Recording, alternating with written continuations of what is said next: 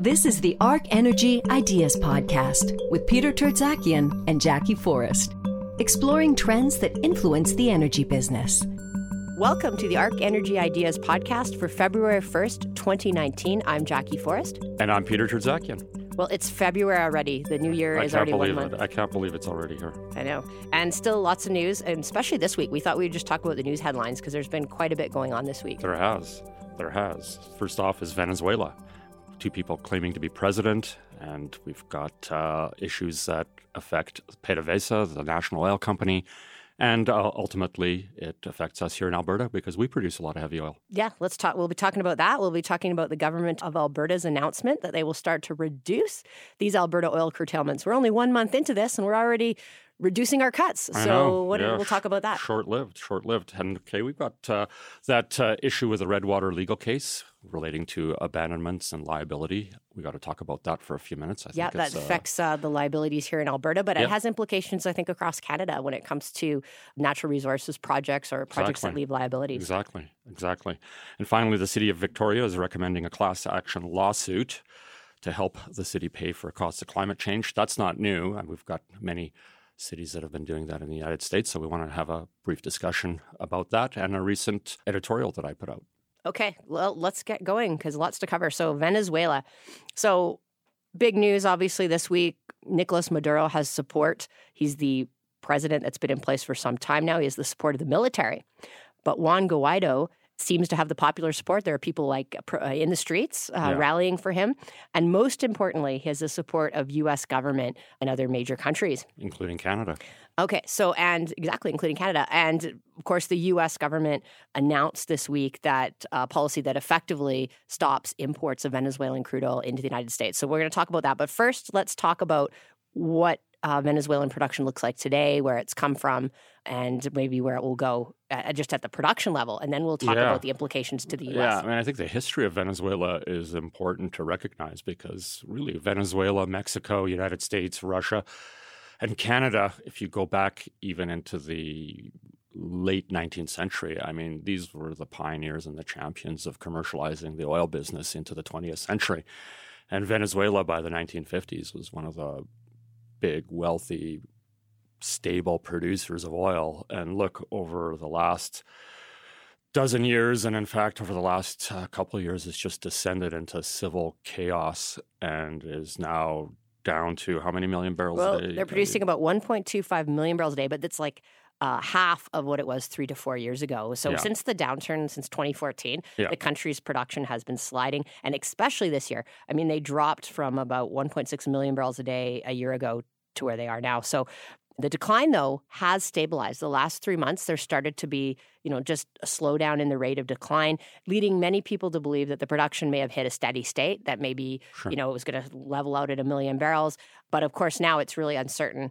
Depending on how this political battle goes, it could definitely impact the outlook for where that production goes. So they're contributing on 100 million barrel a day total world production, 1.6 million, 1.6%. It's actually closer to 1.25 now. Oh, so 1.25, like 1%. okay. Yeah, so call it a percent. Still consequential. But the real news is it's not going into that United States Gulf Coast refinery complex because most of Venezuela's output is heavy. That's right. So, by the way, I do believe that their production at 1.2 or 1 is going to continue, assuming there's no issues in the country, but there will be buyers for that crude. But the U.S. is saying, I'm not going to buy that crude anymore. The U.S. imports about 500,000 barrels a day, so about half of their production is coming into the U.S. Now, the policy that's been put in place effectively stops the imports. U.S. companies could still buy Venezuelan crude, but the money would have to go into a bank account used by Guaido, the new leader that the U.S. is recognizing. And so I think there'll be some motivation for Nicolas Maduro to not send the tankers there. No. And so I do believe with that kind of amount of crude, it will be absorbed in the global system. Maybe he'll sell it at a discount. So I don't think it takes that crude off the market from a supply-demand perspective. But it does leave the U.S. Gulf Coast refiners who depend on heavy oil short necessary crude that they need to run their refineries. So talk about that because the U.S. Gulf Coast refinery complex, I mean, I've been down there in Baytown, Texas. I mean, it's just mind-boggling the size of these refineries. It's probably like the eighth wonder of the world. It's so massive, right? Yeah, about half of all the refining capacity in the U.S. is down on the Gulf Coast, well, Louisiana, too, Texas. Right? In terms of its complexity, it's very unique as well. It has these coker units which can take the heavy crude and turn it into light transportation products. And there's not very many refineries around the world that have the capacity that they do. And so they've been historically, processing over 2 million barrels a day of heavy crude. Now, right now, they're not actually processing that much. And that's because Venezuela has fallen off a lot, and also Mexico. Yeah. Those have been historical heavy oil suppliers to those refiners. Their production's been declining. And so they're not even using the capacity that they have to its fullest. And because of that, heavy oil prices on the Gulf Coast have been relatively strong. They used to always be at quite a big discount to light crudes, but that gap has really narrowed because the demand for those heavy crudes has been so high. Right. So Venezuela drops off, Mexico in decline. Canada's a big supplier. Well, we're not a big supplier, unfortunately, because of our lack of ability to get crude there. So although we could produce a lot of heavy crude, because the pipeline systems, there's limited ability to get the crude by pipeline to the Gulf Coast. So today, we send about 400,000 barrels a day of crude oil to the Gulf Coast. Of course, there's more demand there. We just haven't had the ability to get the crude there. So most of our heavies actually go to the Midwest. That's right. 1.8 million barrels a day of our heavy goes to the Midwest. And what's left over, 0.4 million barrels a day, goes by pipe to the Gulf Coast. Now that we have this oversupply in Western Canada, there's more crude by rail. And all of that, I would say most of that is going to the Gulf Coast. Well, there's another interesting dynamic, which is that heavy oil deficits in the Gulf Coast have also probably typically been fulfilled by the Saudi Arabia, sort of their marginal barrels. And when they cut, as they have, they cut their heavy barrels first. That's right. Although they may be changing that decision now if they're going to get maybe a better realized price for heavy. But this is an opportunity for the Canadian producers if we can get it out. And the way to get it out in the absence of a Keystone XL is rail. Is crude by rail. We've got a situation where the railroads may be actually coming faster than we think to alleviate the price differential, potentially even more, and get into our next subject, which is the early curtailment of the curtailment, in other words. Yeah, I mean, if crude by rail starts increasing faster than we think, then we don't need to curtail crude as much. I want to add one thing, though, before we move on to the next topic.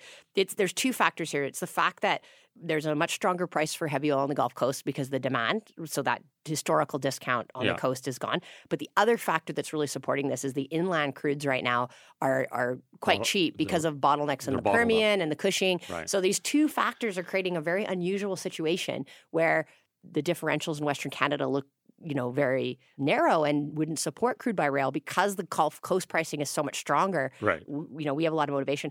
I also wonder, these refiners in the Gulf Coast are massive refiners with a lot of resources available to them, including rail cars and locomotives. Could we not see, one of the constraints out of Western Canada has been that we don't have enough locomotives and rail cars. Could we not see some of their fleets be moved up here because they don't have another source of crude oil? Well, it's it's the dynamics are so interesting because it potentially creates now refinery upon refinery competition in the United States. So the Gulf Coast refineries competing with the Midwest refineries to get the Canadian crude. And here we've been sitting for quite a while thinking, oh my gosh, who wants all my crude? Now all of a sudden there's a pull for the heavy stuff.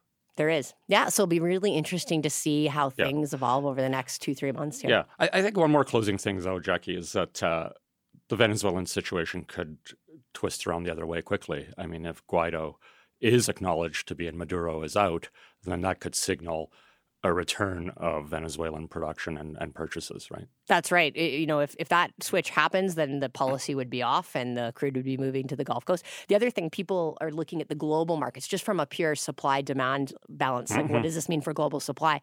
I'd said earlier, I still think that crude's going to get it to the market. And most people are saying, Venezuela keeps declining. Well, there is the potential with Guaido turning things around that we could actually see more supply coming from Venezuela. So, it's a lot of uncertainty. It could be bullish or bearish here. It could be. But for now, we'll take the bullishness and move into the recent announcement the last couple of days that the provincial government is allowing more oil to come into the market. So the 325,000 barrels a day that they wanted to curtail, representing about 8.7% of total production, They cut how much? They're going to reduce that by 75,000. So starting this month, starting in February. So we're down to 250 as a curtailment. That's right. Okay. And so in just 1 month, we've already cut the curtailments by a significant amount. And why did they do that? Well, the storage draws have been a good size. So we have data that shows that the storage is down about 5 million barrels so far. This is getting more into the normal zone.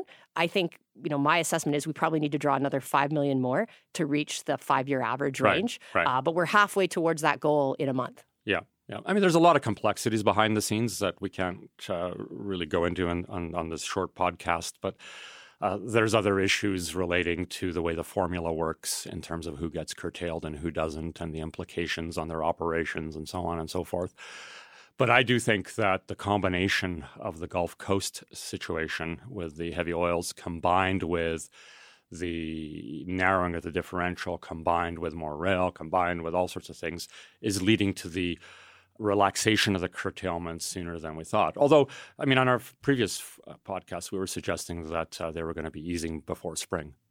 That's right. And so this is a little faster, but at the same time, the big uncertainty in looking at this for me was how much crude by rail would we continue to see during this curtailment period, because the differentials have gotten quite narrow. Mm-hmm. Well, now that we got such strong pricing on the Gulf Coast, there's a lot of motivation. And on top of that, there was some information from the major rail companies, including CP this week, saying that they're just expecting a little dip in Q1 due to the Alberta curtailment. And so it seems that the volumes are still moving here. You can see that from the inventory. Yeah. If we didn't have some crude by rail moving, we wouldn't have saw these inventories draw down like they did. Right. So it looks like things are rail's going to keep rolling, pulling down those inventory levels. And it's good to see the government sticking to their words, because when they announced this, they said their intention was to monitor the situation, make changes. The goal was to make the curtailment as small as possible, and they're already moving in that direction. So we're only 5 million barrels away, it would seem to me, looking at the storage chart, from being back to normal, right? We're at 30 million barrels down to 25. Is that?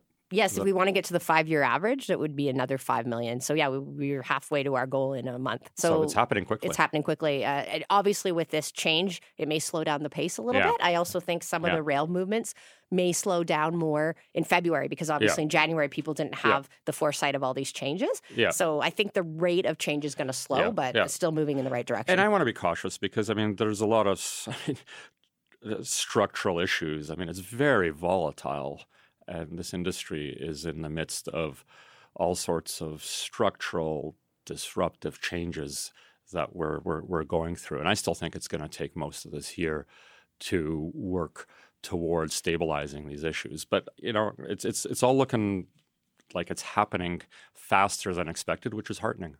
Yeah, that's good news. All right, let's move on to the other big news item this week, which is this longstanding legal case on who cleans up abandoned oil and gas wells in bankruptcy. Now, it's called the Redwater case. This is the name of the company that went bankrupt. And there was a number of lower court decisions in favor of the bank, but this Supreme Court decision overturned those prior rulings and is now in favor of the Alberta government. So this case was the Alberta government versus ATB Financial Corp, the bank who had lent this company money. Yeah, I think it's important to take a look at this from sort of a high-level perspective of what actually went on. So we have this company, Redwater, which went bankrupt. The receiver goes in, the bankruptcy receiver goes in and basically starts cherry-picking the assets and says that, here are the ones that need to be abandoned, that have liability, because it typically costs, I don't know, it depends on the wells. I don't know what these ones. It's around $300,000. $300. Some are lower than that, but it's highly unpredictable. But here's a group of wells that we'll just put over here in this bucket that need to be abandoned. Here, let's cherry pick the good ones, and the cash flow of the good ones will be used to pay off the bank. And so effectively, the bank is elevated as a creditor in this situation. That's right. They're the first. They when they give the loan with the understanding that they're the first ones in line to the assets. Right. And so they were arguing, this company, Redwater Energy, owned 17 producing oil and gas wells, and they owed ATB Financial $5 million. And so they're the first in line. They sell the good assets to get that money back. Yeah. Now the Alberta government said, oh, wait a second.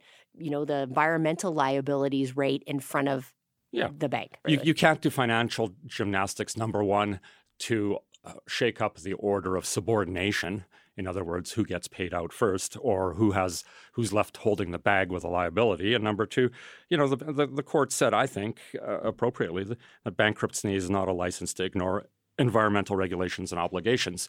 I think it's really important, again, to come back to issues that we've talked about on our podcast before, and that is that the people of Alberta own the resource, and they get into a business partnership by leasing the resource rights, the mineral rights, to producers.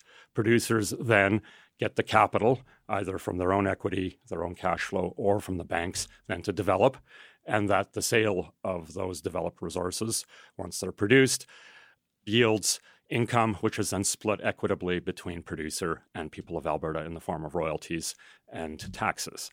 Okay, so in this construct, the banks are subordinate ultimately, in my opinion, to the people of Alberta who own the resource. And basically what those gymnastics, as I call them, were trying to do was sort of shuffle the order of subordination. And I think that personally, I think that was wrong, or it is not correct to alter that hierarchy of liability. Okay, well, I'm going to put my banker hat on, okay, which is tough to do.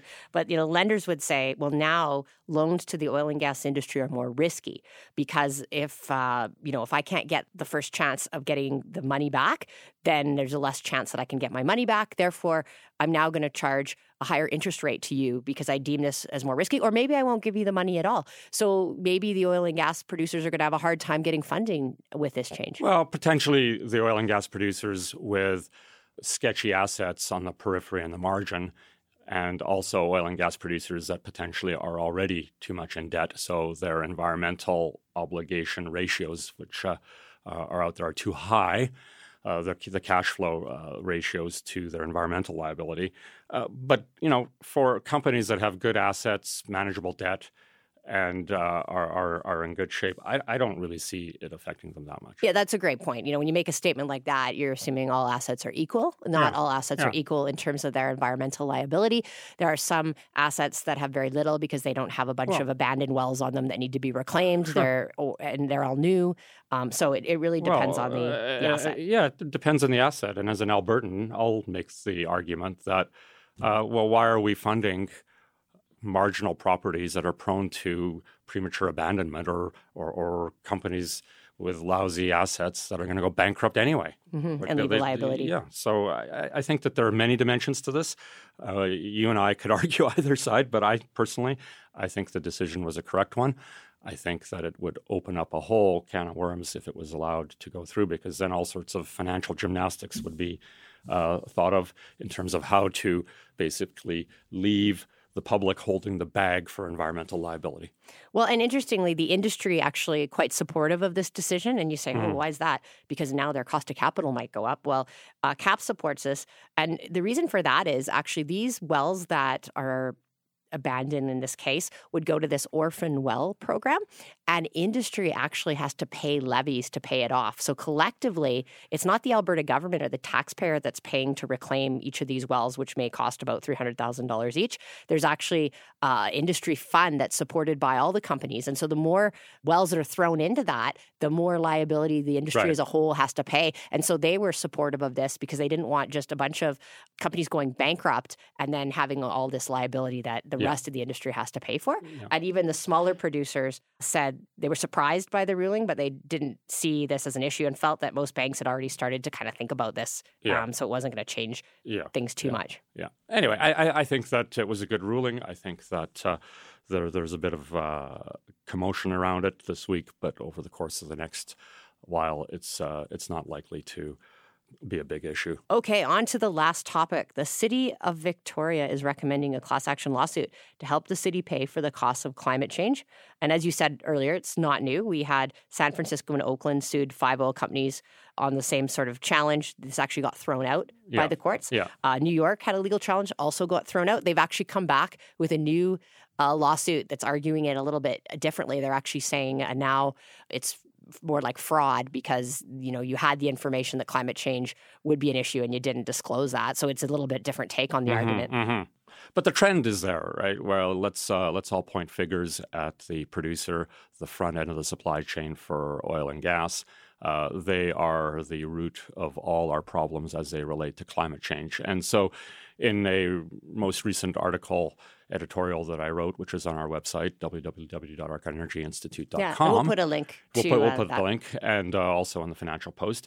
You can, well, I basically scratch my head and say, well, wait a minute. Like, oil and gas doesn't emit anything. It's when you burn it and consume it in a car, in a stove, and in a furnace, that's where you get your emissions. So you can't just point your finger over the horizon to the producer and say all of our issues are related to one very front-end link in the chain of global emissions. Right. Well, 80% of all the emissions associated with a barrel of oil come from the combustion side, right? So when we drive our car, when we fly in an airplane, when we move in a ship, that's where 80% of the problem is. So if all you do is try to reduce the emissions on the upstream side, you're not dealing with the vast majority of the problem. No, and as I say in the article, I mean, society has a lot of issues to deal with, amongst them obesity. And, I make the comparison. I mean, somebody who's trying to lose weight in Toronto doesn't blame a farmer in Saskatchewan for their waistline. They've been programmed to go to the gym and work it off, or eat better, eat healthier, lower carbs. Well, I think the same thing applies here in the issue when it comes to climate change. We know we have a problem, right? But the consumer is equally responsible in terms of, decarbonization, lower carbs, thinking about more responsible ways of consuming the energy and consuming less. Yeah. And, for me, it's really frustrating. We talked in an earlier podcast about that Sobering Climate Report, where basically they were sounding the alarm on the need for reducing greenhouse gas emissions quickly and, very severe consequences if we couldn't keep the world within a 1.5 degree warming scenario. Yeah. And so there's urgency to get stuff done. And what makes me mad is these lawsuits, what is the money and energy and effort that's going into them? And at the end of the day, it doesn't change how much oil we consume. And I'll say that for these pipeline issues as well. If we stop building pipelines out of Canada, if we don't build the TMX, does that change anything in terms of how much oil the world consumes? I would say no. And therefore, we haven't done anything to solve the challenging and urgent issue of climate change. No, we haven't. And it's very frustrating because when you start pointing fingers and firing off lawsuits, all you're doing is creating polarization. Polarization means less avenue for collaboration, and issues like climate change and other societal ills are a communal issue that we have to all work together to remedy. It's not just one constituency or one link in a supply chain, whether it has to do with food, whether it has to do with oil and gas and other issues. Okay, well, that's a big topic to finish off on, but we've covered a lot today. Maybe we ran out of time to keep ranting on that one. So thank you for joining our podcast. We will be back here next week. And if you like our podcast, please rate us and tell someone else about us. Yeah. Talk to you next week. For more ideas and insights, visit arcenergyinstitute.com.